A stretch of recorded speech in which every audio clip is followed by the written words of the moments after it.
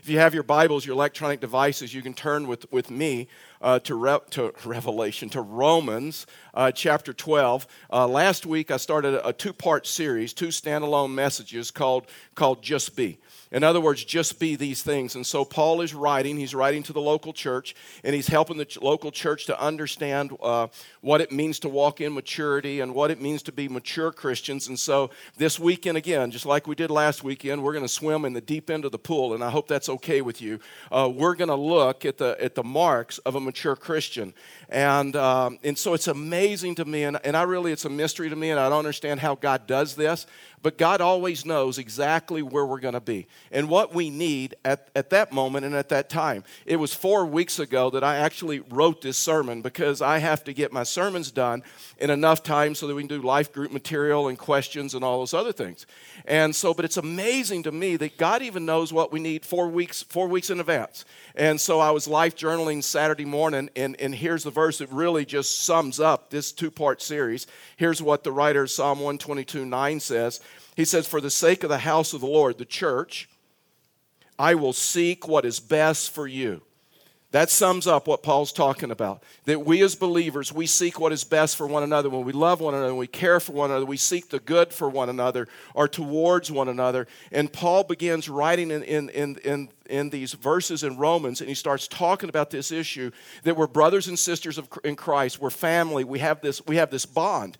In other words, Paul, as I told you last week, takes two Greek words. There's 4 Greek words for love.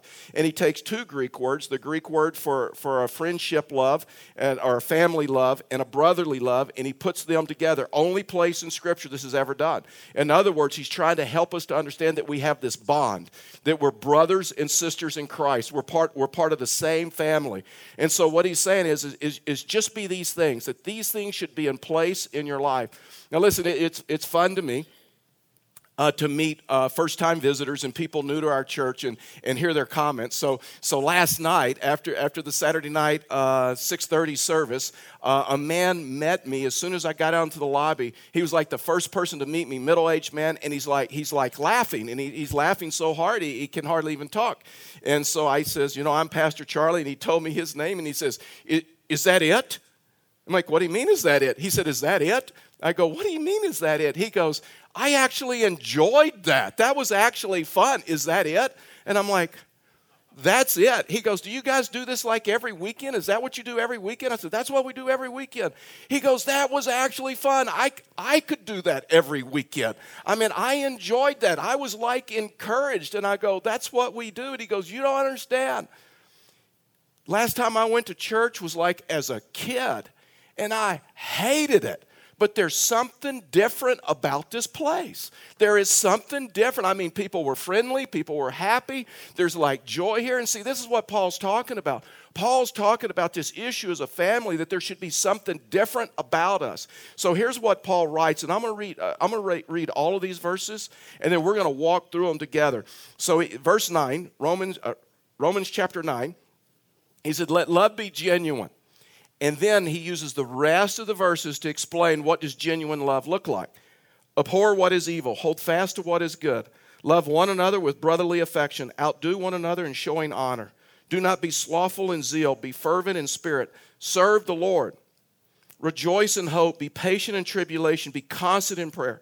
Contribute to the needs of the saints and seek to show hospitality. Bless those who persecute you. Bless and do not curse them. Rejoice with those who rejoice, weep with those who weep. Live in harmony with one another. Do not be haughty, but associate with the lowly. Never be wise in your own sight. Repay no one evil for evil, but give thought to do what is honorable in the sight of all. If possible, so far as it depends on you, live peaceably with all. Beloved, believers, never avenge yourselves, but leave it to the wrath of God, for it is written, vengeance is mine, and I will repay, says the Lord. To the contrary, if your enemy is hungry, feed him. If he is thirsty, give him something to drink. For by doing so, you will heap burning coals on his head.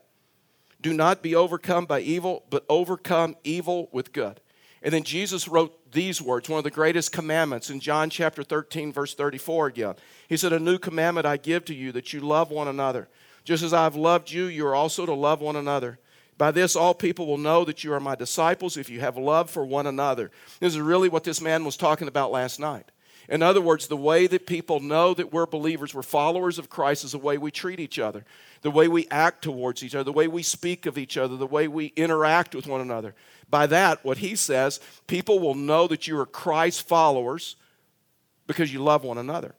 So Paul, in these verses, answers the question, how do we love one another? How do we show love to one another? Listen, this morning I have 6 points for you, which is a lot more than I normally have 3, right?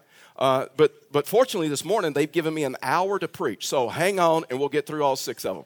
So that's a joke. I don't want anybody hitting the doors. And so we're going to get done in the same amount of time. Some of these verses, some of these points I'm going to just touch on because some of them are a little bit of a review from last week, and then we're going to dig into the ones that we haven't gotten to yet. So let's just walk through these together. So 6 points of how do we love that Paul says. The first one is this, is just be patient. Just be patient. I don't know about you, but patience is hard for me. I don't know about you with God's timing and going through some things in life that, you know what, being patient is like difficult. Now, this is what Paul says, verse 12. He says, rejoice in hope, be patient in tribulation, be constant in prayer. See, I don't think it's an accident that be patient in tribulation is sandwiched in between rejoice in hope and be constant in prayer. The only way that you and I can be patient when things are difficult, when circumstances are not the way that we want the circumstances to be, it's not turning out the way we think it should be, we have to be able to rejoice in hope and be constant in prayer. Listen, let me just tell you this, and we'll read this verse, but let me just give you this thought first. Hope not tested is not hope, it's optimism. Your hope has to be tested. For hope to be hope, it has to be tested. Let's just read this, and I'll come back to that. I just want to let that sit. Romans chapter 5, verse 3, here's what it says. Not only that, we rejoice in our sufferings, knowing that suffering produces endurance, and endurance produces character. And look at this. And character produces hope. Hope is developed. And hope does not put us to shame because God's love has been poured out on our hearts through the Holy Spirit who has been given to us. In other words, this issue of hope is something that is developed in life. Hope that is not tested is only optimism. It's only positive thinking. It's only, I hope it works out, I hope it works. That's all it is, but hope that is tested. And when hope is tested, then that means you can go through hurtful situations, you can go through difficult situations, you can go through painful situations, and you can still believe God's perfect in all of his ways. That God is a good, good Father. That he is still good, that he is still in control. Even though you think the circumstances stink. Even though you think the circumstances are painful and hurtful and all those, when hope has been developed and hope has been tested, you can walk through those things knowing that he is good, knowing that he is in control, knowing that he loves you, he will never leave you, he will never forsake you, he sees what you're walking through. And that's why Paul says you got to hope, you got to rejoice in hope and be constant. Just be constant in this issue of prayer to where you understand that it is through prayer. Listen, he's talking about relationships here. If you're having trouble loving someone, pray for them. You cannot pray for someone and hate them at the same time, I believe. There's something about prayer. There's something about being just faithful in prayer. So the first thing that Paul says is if you're going to love, you first have to be patient. The second thing is this, you just be generous. Just come to the place of, guess what? You're generous. You're generous with your time and you're generous with your money. Two of the most personal things we have, our money and our time. And Paul says, come to the place where you understand that you need to be generous with your money and with your time because it's a reflection of your worship. It's a reflection of your commitment. And so he uses the verse 11. He says, contribute to the needs of the saints and seek to show hospitality. In other words, when you understand that, guess what? We're a family. We're in this together. We love one another. We care for one another. All of a sudden, it becomes easy to give to the church. All of a sudden, it becomes easy to contribute to the needs of the saints. That's why Paul says in Corinthians that God loves what? God loves a cheerful giver. One who understands, seeks good, seeks to help the local congregation. I cannot imagine what God would do if we all gave. I cannot imagine what we could do in this community, in the surrounding areas, if we all just came to that point and we just gave. And so, but he says, not only just contribute to the needs of the saints, but then he goes on and he says, seek to show hospitality. Hospitality in the Bible is much more than just having people over at your house and entertaining them and having a good time. That's part of it, and I get that, I understand that. But this word hospitality is something spiritual that happens. The way we seek to show hospitality here at Fellowship of the Rockies is through life groups. To where when you gather as friends, when you gather and you open Scripture and have a meal together and you minister to one another, there's something spiritual that happens. In other words, in some respects, this is like a spiritual gift. To where you go to someone's house and all of a sudden when you enter their house and the way they serve you and the way they talk to you and some of the things that they say, all of a sudden you know what? I was ministered to. You walk away and it is something different. It was more than just having a good time. It was more than just good conversation. It was more than just watching a ball game together. All of a sudden it's this thing like, I know there's people praying for me. I know there's people that care for me. And so what keeps us from seeking and showing hospitality? Usually our schedules. We say we're just too busy. We're too busy for that. I can't make that a priority. We just don't have time for that. And when we do that, we lose. When we do that, and that's why Paul says you have to seek hospitality. Here's another one that he says, how do we love? Just be a blessing. Just be a blessing. And verse 14, the Scripture says, bless those who persecute you. Bless and do not curse them. So just real quickly, some Greek definitions, and we'll move on. But so that word curse in this verse is not talking about profanity. You know, in the Greek, it literally means to cut. It literally means to harm. It literally means to hurt someone, to harm someone's character, to harm someone's reputation, to harm what other people think about the individual. That's what this verse is talking about. And so in my old school, and I still have it and I still use it, I still study out of a paper leather Bible where I can write in margins because that's helpful to me. And in my margin, I simply have written these words. It's years back. It says, never speak evil or negative of a brother. What Paul's saying, and we know this is true, that there are times when Christians persecute other Christians, right? And the point that Paul's trying to make is there are times that Christians get carnal. They develop a hard heart. They get in the flesh, and they're going to try to make your life miserable.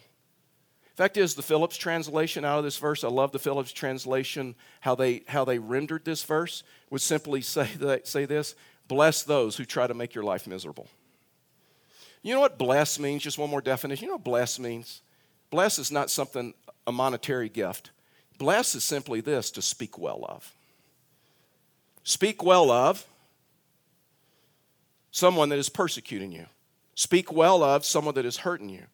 See, in other words, when someone criticizes you or maligns you, you're supposed to still speak well of them. See, the problem with this, and we'll get to this, and Paul gives us a solution, but the problem with this, our natural inclination is, you hurt me, I'll hurt you back. You criticize me, I'll criticize you back. You slander me, I'll slander you. Paul says, don't do that.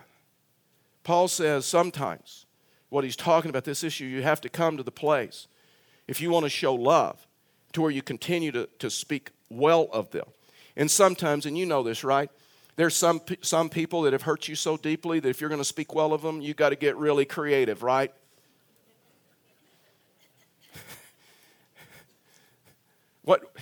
Just real quickly, and this is kind of anyway, we'll just go this way. How's that? Sometimes it makes it fun when we just go this way. What'd your mama teach you? If you can't say something nice, right. Did you realize your mama didn't come up with that? All these years, I thought my mama came up with that. So last night, it was really bothering me about this issue. I didn't talk. This is just like bonus material now because I didn't even use this last night. But we'll move on. We'll still get out of here at the same time, unless I keep explaining why anyway. So I asked the Google, where did my mama get that? I mean, where did it come up with? Who started this? Interesting story. It came from Alice Roosevelt. Alice Roosevelt was the adult daughter of President Teddy Roosevelt. It's her daughter. She was an adult daughter. He was the president. It was a time in his administration when he was under a lot of criticism. Things were being said and written about him in newspaper articles and magazines and reporters and all the other stuff that goes with that. And so a reporter wanted to interview Alice Roosevelt. And so he went to her house, and he went in, and she took him into a room to where it was like her reading room. And so she took him into the reading room, and so he noticed in a chair next to where she was seated that there was a pillow that she had made. And on the pillow, these words were written: "If you can't say something good about someone, sit right here by me." And he asked her about it. And she says, "Oh, you don't understand. I read and I hear everything that they're saying about my dad. And it hurts. And I got to the place to where I became like them. And it was destroying me. And so I made this pillow to help my friends and to help relationships.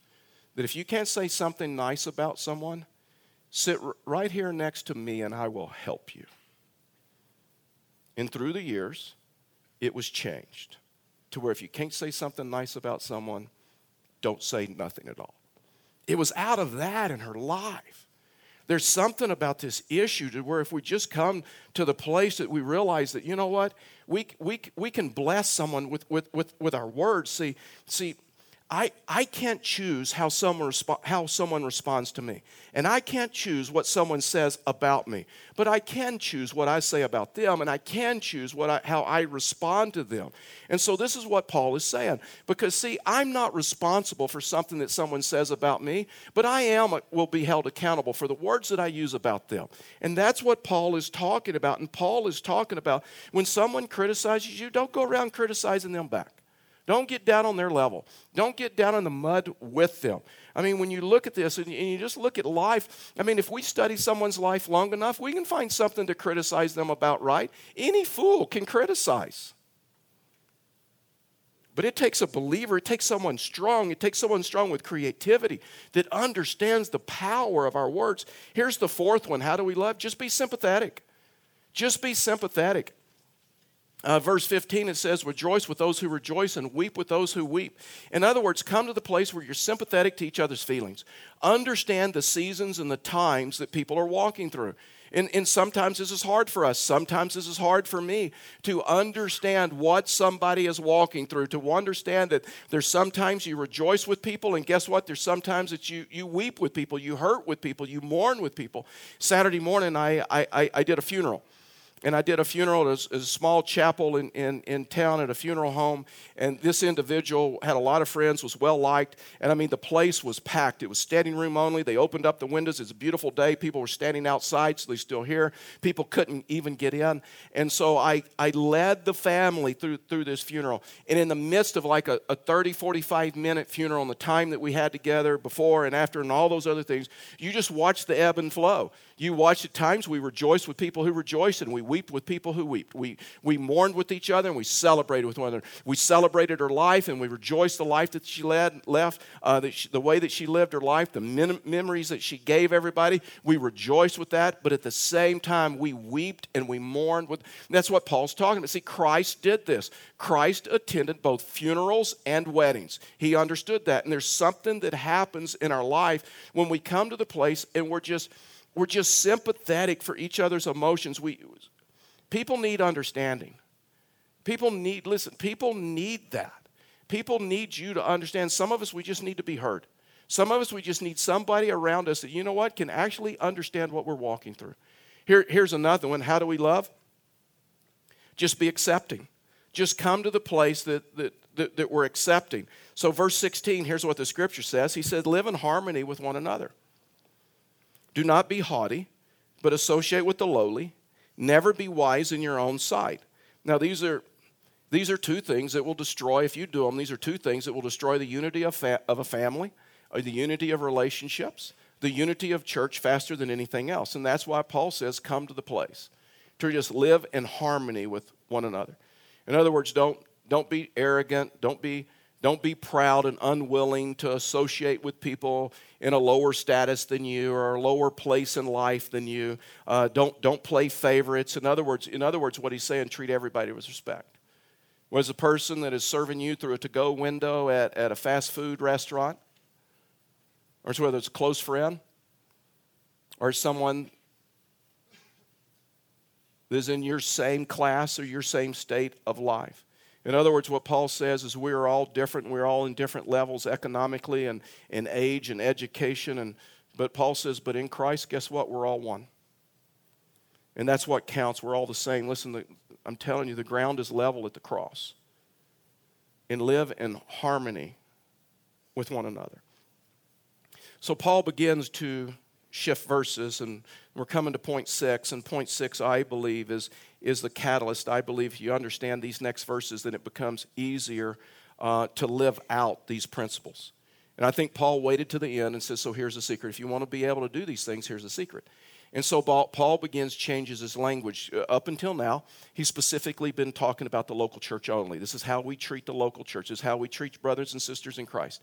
And all of a sudden, he changes his language to everyone, and then he uses the word enemy. So now what he's talking about, this is not only how you treat people in the church, this is also how you treat people out of the church. This is how you treat everyone. And so Paul begins giving these secrets. And so here's the last one. How do we live? How do we love? Just be careful. Just be careful. So let's read. Let me read these verses, and then we're going to walk through them, and we'll be done. Verse 17. Repay no one evil for evil, but give thought to do what is honorable in the sight of all. If possible, so far as it depends on you, live peaceably with all. Beloved, never avenge yourselves, but leave it to the wrath of God, for it is written, vengeance is mine, I will repay, says the Lord. To the contrary, if your enemy is hungry, feed him. If he is thirsty, give him something to drink. For by doing so, you will heap burning coals on his head. Do not be overcome by evil, but overcome evil with good. So one of the, just qualifier, just real quickly about this passage. This is not talking about national policy. This is not talking about just war. This is not talking about any of that. This is only talking about personal relationships. This is only talking about personal relationship. How do we respond to each other? How do we respond to the personal relationships around us, to everyone? So that's what Paul is talking about. So Paul is talking about, how do I relate to the people I go to work with, go to school with, in the neighborhood with, go to church with. And so what Paul says, if you're going to do these things, you have to come to the place in life where you counteract your natural inclinations, you counteract your natural desires. Because that's why Paul said, do not repay evil for evil, or do not repay anyone evil for evil. And what he's saying is, our natural desire, our flesh, is to repay evil for evil. You hurt me, I'm going to hurt you. You hit me, I'm going to hit you harder. You slander me, I'm going to slander you. You malign me, I'm going to malign you. That's the flesh. That's our natural desire. And Paul says, do not do that. You're going to have to overcome that. And that's why he says, do not be overcome by evil, but overcome evil with good. So what does overcome mean? And it's an interesting Greek word. Overcome is a military term. And it's used in the Greek, and it's used as an aggressive word to defeat an enemy, to defeat something. And so it's not a passive word. It's like this. It's an aggressive word. And he's saying, do not be overcome by evil, means don't pay back. In other words, don't respond in kind. Don't respond the same way that they have responded to you. In other words, if you receive malice, do not be malicious back. If you receive slander, do not slander back. In other words, he says you have to come to the place when you receive an attack that you do not be overcome by good. In other words, you come to the place that you forgive, unless you will be overcome by evil. Rather, overcome evil with good. And the reason that we don't respond with evil is because when we do, we're no longer in control. You are not in charge when you slander someone. You are not in charge when you're malicious. You are no longer in control. You're doing what evil wants you to do. In other words, you're not being molded by good, you're being molded by evil. You're being absorbed by evil. You're being controlled by evil. That's why people can be absorbed by this, and they can be focused by this, and they can be focused on these issues. And Paul says, guess what? If you want to be truly aggressive, if you truly want to defeat evil, then you must not respond with evil.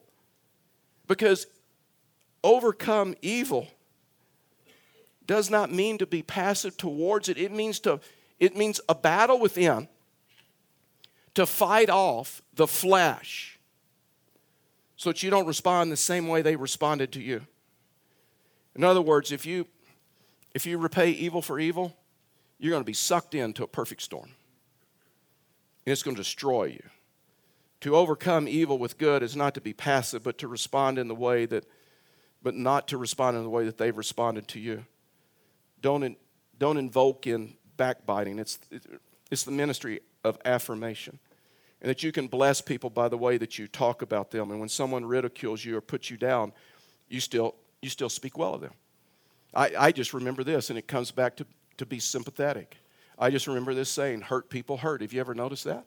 Hurting, painful people in pain give pain. People who hurt. If I used this illustration last night real quickly, if I had an accident and I had third-degree burns on my leg, and I went to the hospital and they bandaged me up and they took care of me and they took me home, and then my grandkids came to see me, and I have these fresh wounds, and I love my grandkids because they're perfect, and all of a sudden they came into the living room and they saw me. And they ran up to me and they grabbed my leg to get into my lap, I would probably scream in pain. And I'd probably scream and say, don't, stop, whatever, do not do this. And why? Because I have pain. And I'm reacting out of my pain. But after a couple of years and that leg healed, and I still had some scar tissues, and you still see the scars there. But when they came into the living room and they grabbed my leg, you know what I would do? The pain's gone. I would pull them up into my lap. I would love them. I'd play with them. I'd do the things that granddads do. Why? Because the leg's been healed. I'm no longer responding. So hurt people hurt. Hurt people respond out of their pain. Paul says in verse 17, repay no one evil for evil, but give thought to do what is honorable in the sight of all. You know why? People are watching.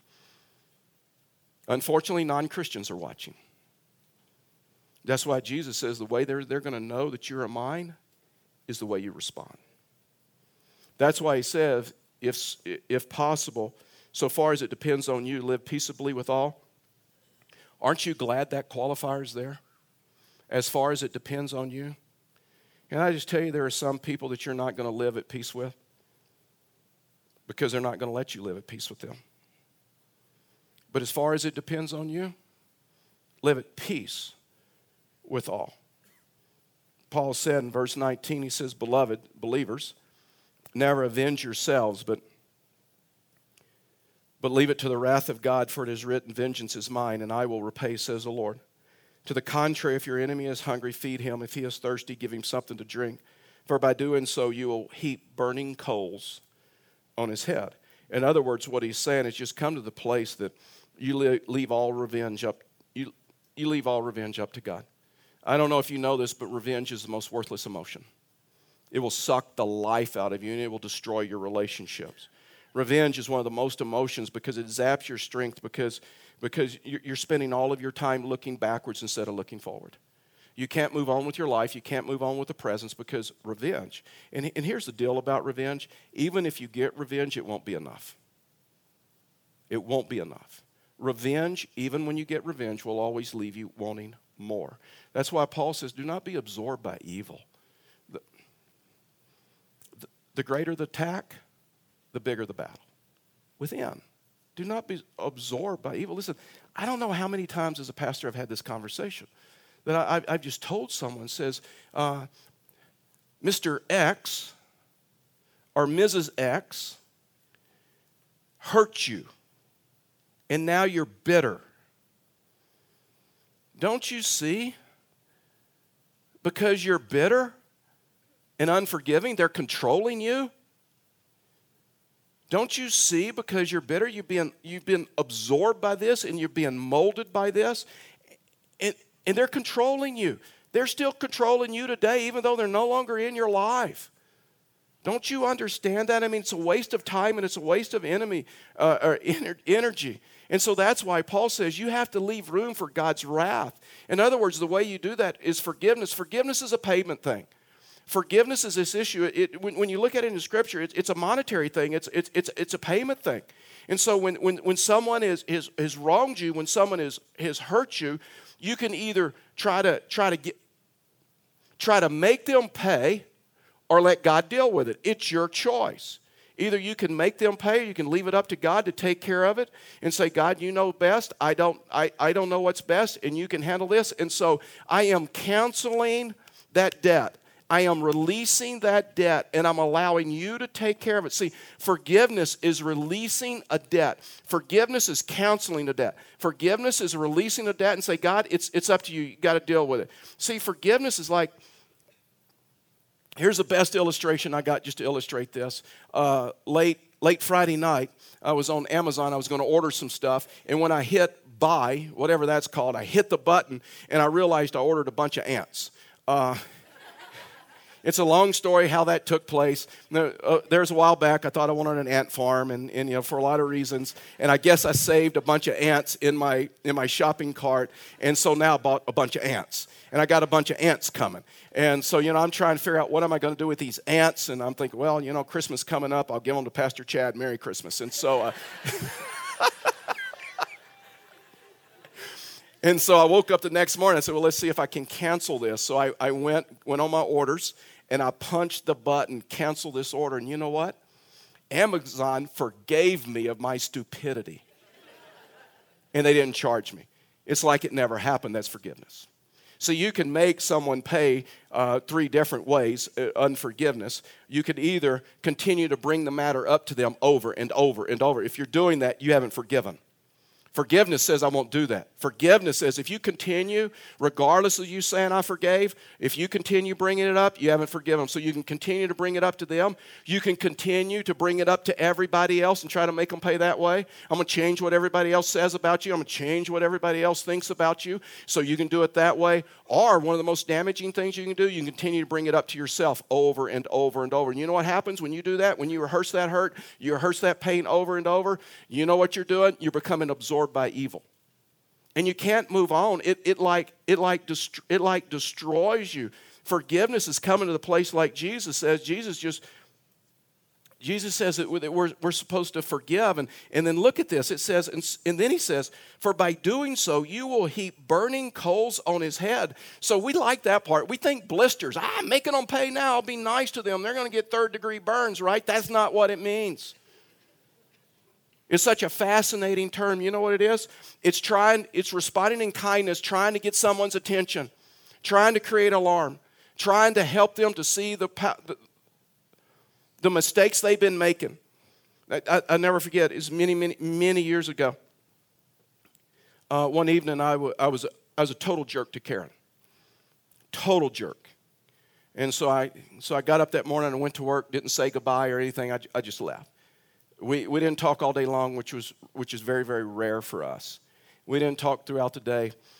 Left work, came home. I walk in the house, and I smelled pork chops frying.